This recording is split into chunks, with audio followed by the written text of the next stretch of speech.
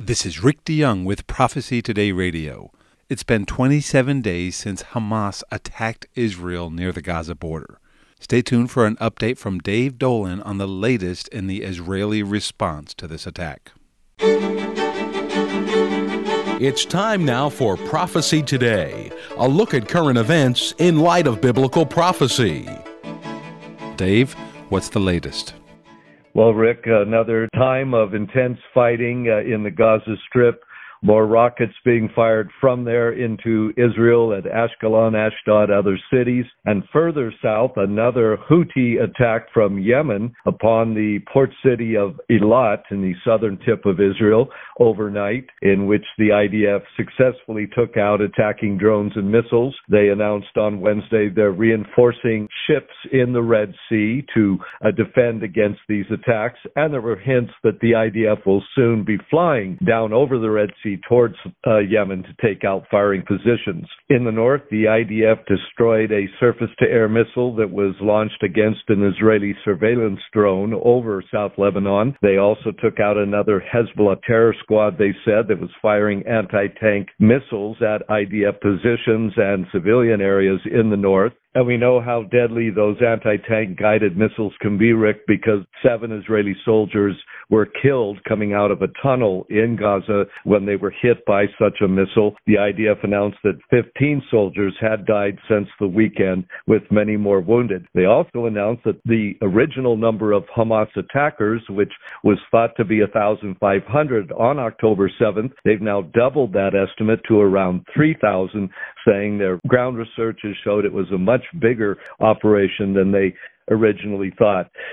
Bolivia in South America broke diplomatic relations on Wednesday with Israel because of the war, and Jordan has recalled its ambassador to Israel. Also to the north in Syria, we had another attack on the U.S. Al-Tanf Air Base in southeast Syria overnight. The U.S. Army said it successfully took out the drones that were fired by what is now being called the Islamic Resistance in Iraq.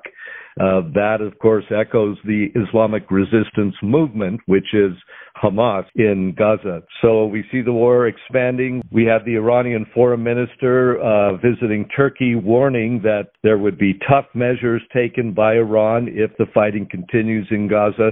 And we had more indications that Hezbollah in the north is preparing on Friday to announce a full war upon Israel, a full missile strike upon Israel, or maybe just carry it out. Meanwhile, Anthony Blinken, the U.S. Secretary of State, will be back in Israel on Friday, along with a Japanese leader, to consult with Israeli leaders over the situation. David, as we continue to look at this situation, the fear remains that this will escalate as multiple fronts open up in the north and elsewhere. Is that hasn't exactly happened yet, but could happen soon, correct? Well, it's happening. In fact, the IDF called the attack on Eilat, it was the third known attack. The Yemenis say that they've carried out more than that. They called it a new war front in the far south. So they're using that term. The north is a war front. Iraq is becoming a war front. Syria is becoming a war front. So really, Rick, it is happening. And again, we have now one Arab country, Yemen, the Houthi rebels that control it at least, declaring war against Israel. And we're probably going to see others do the same. Dave Dolan reporting on the conflict in Israel. Dave, thank you for taking the time to update us today. You're welcome, Rick. God bless. Remember, if you want more of the latest news out of the Middle East, go to our website at prophecytoday.com. There you will also find information for a better understanding of biblical prophecy as it relates to our world today. This is Jay Johnson inviting you to join us every Monday through Friday for Prophecy Today. Remember, the Lord Jesus is coming, and it could be today. So let's keep looking up until...